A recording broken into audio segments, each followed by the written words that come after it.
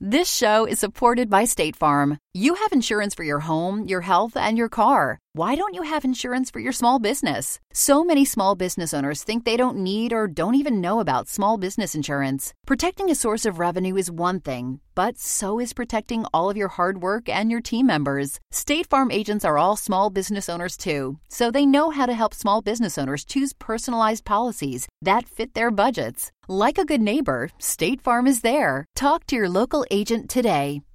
Here he is, Dr. History. Good morning, Zeb. How what are a you? great day. Sun shining. We should have done this program outside. Yeah. Have the birds singing and the dogs and yeah. No, not the dogs. Never mind. It was a bad idea. That dog barks and barks and barks. How are you? I'm great. How's your lovely wife? She's doing good. Good. She's over on the Oregon coast, just enjoying life. And she left you here alone? She did. I'm wondering if I can get a little food before I leave, so I don't starve. You're so comfortable here. You just come in and go right to my refrigerator. Hey, it's more than what's on mine. What are we going to talk about today? We're going to talk about a bad guy and a pretty good guy. How do you discern between the two? Well, you're going to have to judge that. Okay. All right, here we go. All right. Toyah, Texas. Okay, wasn't much of a settlement in the 1890s, not much more than a wide place in the trail, but this rangeland community, approximately 20 miles southwest of Pecos, boasted several saloons, and to the thirsty cowboys who worked on the ranches, that was really all that mattered. It was kind of a watering hole for those guys, and so naturally it attracted some gamblers and the other kind of not so good people in that area. What part of Texas was that in? Southwest of Pecos. Southwest of Pecos. So I'm gathering it's probably just a little tiny place. Yeah, well, but nothing's tiny in Texas. Yeah. Well, so here we are, September day, 1896. A tall, lean man in a black hat, a black frock coat walked along the streets in Toyah toward one of the saloons. He had a shotgun tucked under his arm. Oh, my. But other than the weapon, he had a mild appearance and might almost have been taken for a minister. Oh, really? In fact, some people knew him as Deacon Jim. Not because he was actually deacon, but because of the way he looked and because they had a habit of going to church. I see. Now, with the shotgun. He was not on his way to church today. Moving purposefully, he went to the entrance of one of the saloons. Oh, boy. Lifted the shotgun. The saloon had those usual kind of bat-wing doors, Yeah. And the one that a guy like me on crutches can't get through. That's right. So Deacon Jim thrust the twin barrels of the shotgun over the bat wings, looked inside, probably trying to squint to see in the darkness, what was in there. He spotted his person sitting at a table, hand of cards laid out in front of him. Deacon Jim didn't hesitate. He pressed both triggers of the shotgun. At once? At once. The weapon roared and recoiled against his shoulder, and the outcome was not good for the guy on the other end. How about everybody in the room? Yeah. So we got to go back now, okay? So the trouble all started in Pecos, which was founded about 1881, and within a few years, Pecos had gone from a single-tank water stop to a bustling community that supplied the point for all the ranches across that area of West Texas. Yeah, that's where Pecos Bill rode the tornado. Yeah. And with the growth of Pecos came the need for law and order. Okay, now here's our other number one player. Okay. Bud Frazier was one of the first sheriffs to serve in this county. And he was a tough guy, and no nonsense. He enforced the law completely and well. Well, it was a big county, though, and no one man could cover it all. So Frazier hired several deputies to assist him. One of them signed on with the sheriff in 1891.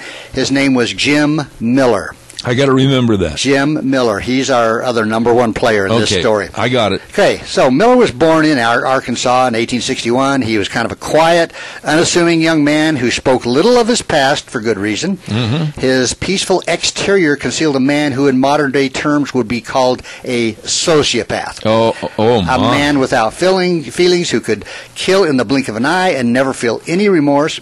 And Charles Manson type. Yeah. And Westerners who come to know him well enough to see his kind of fake outside said he was just no good. He was a skunk. He would never, you just look at him, but he looked okay. He dressed in a black hat and this black long coat. Yeah, kind of like a chiropractor. Yeah, almost. But this coat, now, this coat he buttoned up nearly to the chin in hot days, in no matter what the season, blazing hot Texas sun. But you'll see here in a little bit why. Okay. Well, later it was said by some that Miller had murdered his own grandparents when he was only 8 years old. His first documented killing was that of his brother-in-law when Miller was 22, and already his choice of weapons was the shotgun. Well, he was put on trial in Arkansas for killing his brother-in-law, and he was found guilty, but the conviction was overturned. Now, really? We've heard that time and time again. Kind of scared the judge. Yeah, so anyway, he moved on to Texas. Now, this is when he got to Pecos, and he found Sheriff Bud Frazier in need of deputies. He applied for the job. Frazier, who probably wished later that he had done some more checking into Miller's background, swore him in and gave him a badge. He gave this guy a badge? Yeah. Now, most folks in Pecos actually liked Jim at first. Yeah. He was polite, soft-spoken. He didn't booze it up in the saloons. He didn't dip snuff. He attended church faithfully. Kind of like you. Yeah, he seemed to love belting out the hymns with the rest of the congregation. Handsome in a way, with dark hair. There the similarity left us. It ends. Sweeping mustache. But he'd been looked upon in favor by some of the mothers in town that had spinster daughters. I mean, he was good at this. Oh, my. Okay, now this is probably a good time. Let's take a little break. Oh, you're going to leave me hanging like a Saturday morning cereal. Yeah, we'll get back to it. Oh, my. Ladies and gentlemen, don't go away. Stay real close to your radio because we're going to find out more. Don't forget Minnicash's sales at 1321 East Main Street in Burley. Zach, how are you? You got to come over and do the program with us. And if you're thinking about remodeling your house, they've got everything for you over there. All the lumber packages. Why, Dr. History will even come over and pound the nails. And if you want to redo your roof, they've got all the shingles. They've got everything. Upgrade your windows. They got all the carpet. Holy cow. They've got everything for you at Minnicash's Sales. Wonderful people. 1321 East Main Street in Burley. What are you waiting for? They're right across the street from the airport. 878-2091. And now, let's find out more. All right. Like I said, Jim Miller was looked upon as an eligible bachelor. So it was a young woman named Sally Clemens who caught Miller's attention. He married her and started up a ranch while continuing to serve as deputy sheriff. So he was a good guy. Hang on. It was about this time that people began to wonder about Miller. No one could quite figure out where the money and the livestock he used to establish his ranch had come from. Oh. A little questionable. They were a gift from a great uncle. Yeah, but some of the cattlemen in the area had been hit recently by rustlers, and suspicion soon fell on Miller and his new wife's family. Oh, this doesn't sound good. And this family kind of was... reputation kind of questionable. So she was not a nice lady either. Well, she just supported her husband. What can we say? In his chosen occupations. Okay. So the question of whether or not Miller had turned cattle thief has never been settled. The Clemens family, despite their failings, seemed to be honest and probably came in for an undue share of the blame. But the suspicion surrounding Miller kind of drove a wedge into the people of Pecos. So they began to dislike him. Yeah, some of the citizens still believed and supported Miller, and others were of the opinion that no matter how civilized he seemed to be, he was nothing but a crook. I see. Now, here we go. No matter what Sheriff Bud Frazier thought about it, he had to look into the situation. Yeah, he was checking this guy. Yeah, I mean, Miller was one of his deputies, after all, and he couldn't allow this suspicion to hang over Miller's head. So, Sheriff Frazier's investigation satisfied him that Miller was not involved with the rustling. He asked him. He just flat asked him. He says, did you steal any cows? And he says, no. No. But the damage had already been done. So Miller kind of resented Frazier's accusations, so to speak. And Frazier didn't like the way Miller had made the sheriff's office look. So there's starting to be a little conflict between these two men, and you'll see. Not good. Anyway, well, when Frazier had to leave Pecos for a while on business, sheriff had to leave, he put Miller in charge of the town. Was that a good thing? You'll see. That proved to be another mistake by the sheriff. And Miller, being the kind of guy he was, he kind of looked the other way whenever there was any law-breaking going on. In other words, he just let things go. So, now rumors began to be whispered around Pecos that Miller was plotting to have Sheriff Frazier killed when he returned. Now, friends of Frazier got the word to him in El Paso and warned him of this scheme. And so Miller's plan called for 2 of his outlaw friends to be on the platform at the railroad station when the train came in, carrying Frazier. Yeah. The gunmen would pretend to have an argument. They would start blasting away at each other, missing their shots, of course, except for a stray bullet that would accidentally hit Sheriff Frazier, so his murder would look like an accident. You know, this doesn't sound like a well-thought-out plot, because the other guy that's in the shootout, maybe he's a better shot and couldn't help it. Well, yeah, I know. Well, the plan might have worked if Frazier had not been warned, and when the train came into the station, Frazier wasn't alone. He had 2 rough-looking guys with him, one of which was a Texas Ranger. Those guys are bad dudes. Mean dudes. So Miller's outlaw guys took one look at that and decided, hey, we're out of here. So they didn't pull their guns? No, they split. They took off. Goodness. There goes the theater play. Yeah. But Sheriff Frazier spotted Miller, and he placed him under arrest on a charge of conspiracy to commit murder. So the sheriff gets back into town, and he knows what's going to happen, so he arrests the deputy. Right, Miller. Yeah. Now, the bad thing is no one was willing to testify against Miller. I mean, they were afraid, And so he was acquitted at a trial in El Paso and returned to Pecos, and, of course, no longer a deputy sheriff. You would think he wouldn't have come back. I know, but, his wife, and he had a ranch there. So. Yeah, on leased cattle. Strays. Anyway, Miller bought a hotel in Pecos and seemed to be living the life of an honest citizen. Frazier didn't believe that for a second. He had a grudge against Miller. So despite having no legal justification, Sheriff Frazier took his gun and went looking for Miller. Oh, this is bad. Yeah. Okay, this is where it gets a little interesting, too. Okay. They met. You always have these cliffhangers. I know. So they met on the street, and with no warning, Sheriff Frazier opened fire. Really? Let him have it. His first shot hit Miller in the chest, but somehow it didn't seem to have any effect. I think I know where you're headed. Frazier fired again, drilling Miller's right arm. Okay, that was his gun arm. So to defend himself, he had to reach across his body, draw his gun with his left hand. But unlike a lot of gunmen who were equally deadly with either hand, Miller wasn't very good with his left hand. I see. His first shot hit the dirt, and then he squeezed off another, and it actually hit a storekeeper on the side.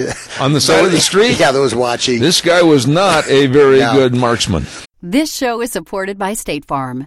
Insurance is a part of any solid financial plan. Making sure you have the important things in life covered is one of the best ways to give yourself a little breathing room when things go awry. It's important to protect not only your business, but yourself as a business owner and all current and future team members. State Farm agents know what it takes to run and protect a small business because State Farm agents are all small business owners and they live and work in your community. So they're deeply attuned to what's happening with other small businesses in your market. If you have a small business and are interested in making sure you're protected, reach out to your local State Farm agent to learn more about what you need. They'll help you find the right policy at the right price for your business. Like a good neighbor, State Farm is there.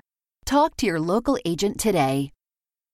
So while Sheriff Miller was throwing lead around wildly, Frazier continued to fire, and his slug smacked into the breast of Miller's coat. No damage. Frazier finally hit a shot that went into Miller's abdomen. Well, wait a minute. These two guys are shooting at each other, standing in the street. Yeah. Well, until Miller got shot in the stomach. Then he dropped to the ground. Uh-huh. Okay. Now this is Miller, the bad guy. Yeah. Now for Sheriff Frazier, he put his gun away and walked away. Just walked away. He walked away. Yeah. Left the guy laying there. So bystanders picked up Miller's crumpled, bloody form and carried him inside the lobby of his hotel, and a local doctor was summoned, and he peeled back the lapels of the coat to get at Miller's wounds. I bet I know what's coming. The men surrounding him knew why. Miller had always worn the coat, no matter what the weather. An iron breastplate was inside it. No kidding. That's why Frazier's shots had just bounced off his chest. Holy cow. Superman unclothed. Yeah. So anyway, now the wound to Miller's belly was a serious one, but he survived. He survived that? He survived that, which, again, is unusual back in the Old West. Yeah, really. They always looked at stomach wounds and said, yep, he's dead. Yeah, he's dead. But he did recover, and anyway, it came time for election for the sheriff to come up. And so the guy healed up? Yeah. Yeah. But Sheriff Frazier looked bad, and the community did not reelect him as the sheriff. How could he look bad when this other guy was the bad dude? I know. Anyway, so Miller got some satisfaction now telling his friends that he had run Frazier out of town, and Miller declared he would settle the score between him and Frazier once and for all. Uh-oh. All right. Now, months passed. Okay? Months. So Miller, we need some music here. We do. So Miller, the bad guy, was back on his feet, still living in Pecos, when Frazier rode into town on the day after Christmas in 1894. Oh, I thought you said it was all in 1896. No, this is 1894 now. Oh, we're going back. We're going back, yeah.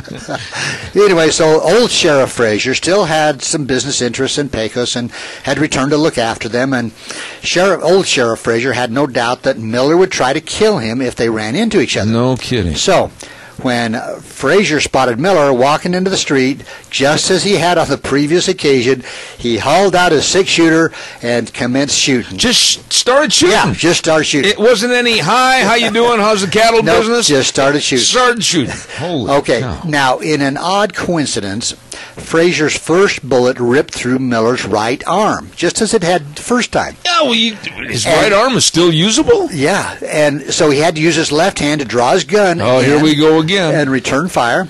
Look out, neighborhood. Once again, the bullets were going all over the place. Well, eventually, the old Sheriff Frazier shot Miller in the leg. He closed in, ready to finish him off. And your phone went off. That was the deal right there in the movie. They were ready to shoot each other, and your phone went off. I should have let that keep playing, shouldn't I? So, anyway, Frazier closed in to finish Miller off. He fired 3 shots at Miller's chest. Oh, didn't he learn? Incredibly, nobody had ever told Frazier the reason Miller survived their first shootout. Couldn't he hear the clinking? I guess not. So anyway, old Sheriff's eyes must have got pretty wide in horror and surprised when the 3 shots to Miller's chest just had no effect. So anyway, Frazier backed off and he turned and ran. Because he could see he wasn't... Frazier. He thought he was actually up against Superman. I guess. So now it was Miller's turn to bring in the law. Okay. Now, plenty of witnesses had seen old Sheriff Frazier fire the first shot, and despite the evidence, the jury found that Frazier was not guilty, even though he started this. Who were these guys on the jury? Yeah, friends of Miller, I'm going to bet. Uh-huh. They were in the cattle business with it. Yeah.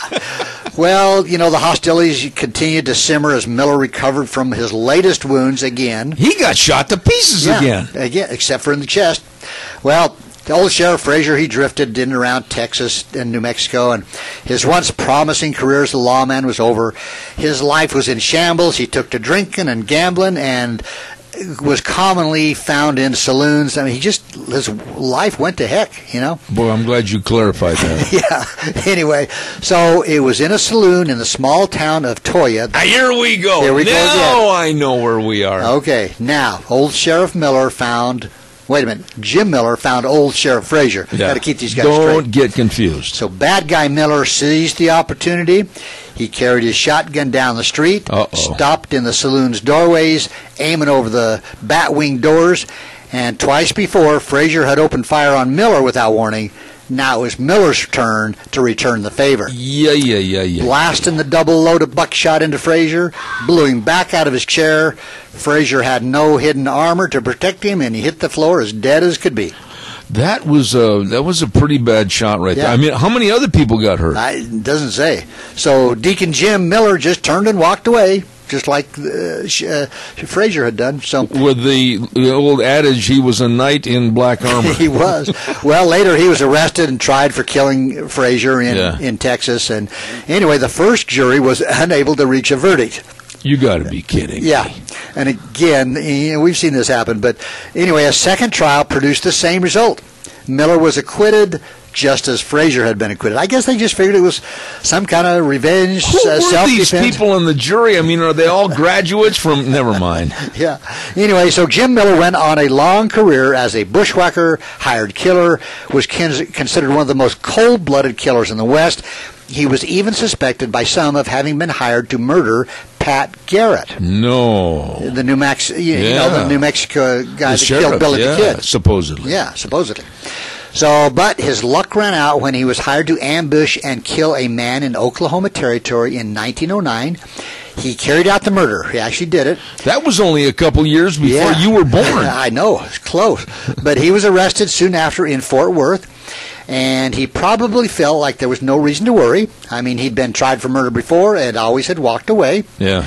Well, the only problem was that this time the case never came to trial. Here's the demise. A mob stormed the jail where Miller and the men who had hired him were being held. They took the 4 prisoners out of their cells, dragged them into a nearby barn. Ropes were thrown over the rafters, nooses placed around the necks of the 4 men. One by one, with Miller saved for last, they were hauled off their feet and hung.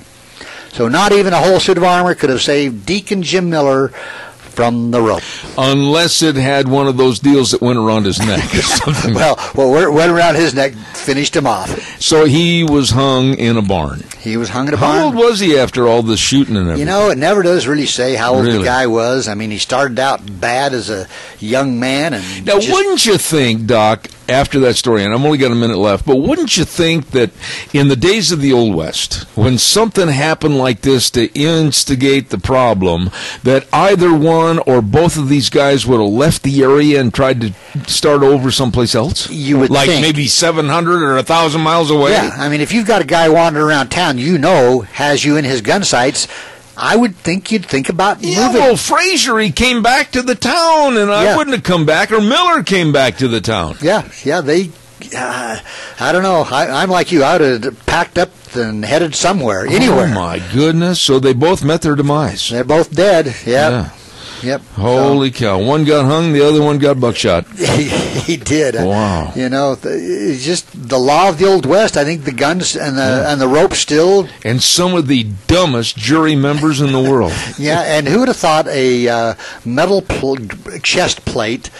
I mean, obviously, Miller probably thought, somebody's going to shoot me one of these days. Well, wouldn't you hear a ricochet or something? I mean, wouldn't you have a clue that maybe this guy is trying to play like Sir Lancelot or something? You'd think when he comes up there and pumps 3 shells into his chest, nothing happens. Yeah. I mean, my goodness, you can hear the metal, can't you? I would think so. Maybe these 2 guys weren't the brightest guys in the Old West. I guess. Okay. Hey, that was a good story. Well, that was, and I hate to step out of here again, but I'm going to bet none of our listeners maybe have heard this, but I've said that before, and people have called me or sent me emails saying, we know about that guy. Yeah. So if anybody knows of these 2 guys, send me a message. Yeah. Well, maybe somebody's a blacksmith that made the metal chest protector or whatever. Yeah. Okay, well, there you did it again. Dr. History brought to you by Mini-Cassia Sales, 1321 East Main Street in Burley, right across from the airport. Zach and the rest of the crew with everything you need to remodel your home. You stop in and see them today. Really nice people at Mini-Cassia Sales. Thanks, Doc. Appreciate you. You bet. Have God a good bless. day, Zeb. You're going to be here next week? Yes. Good. All right. We'll talk to you then. Thanks to State Farm for supporting this show and helping our listeners protect their businesses and lives. Like a good neighbor, State Farm is there. Talk to your local agent today.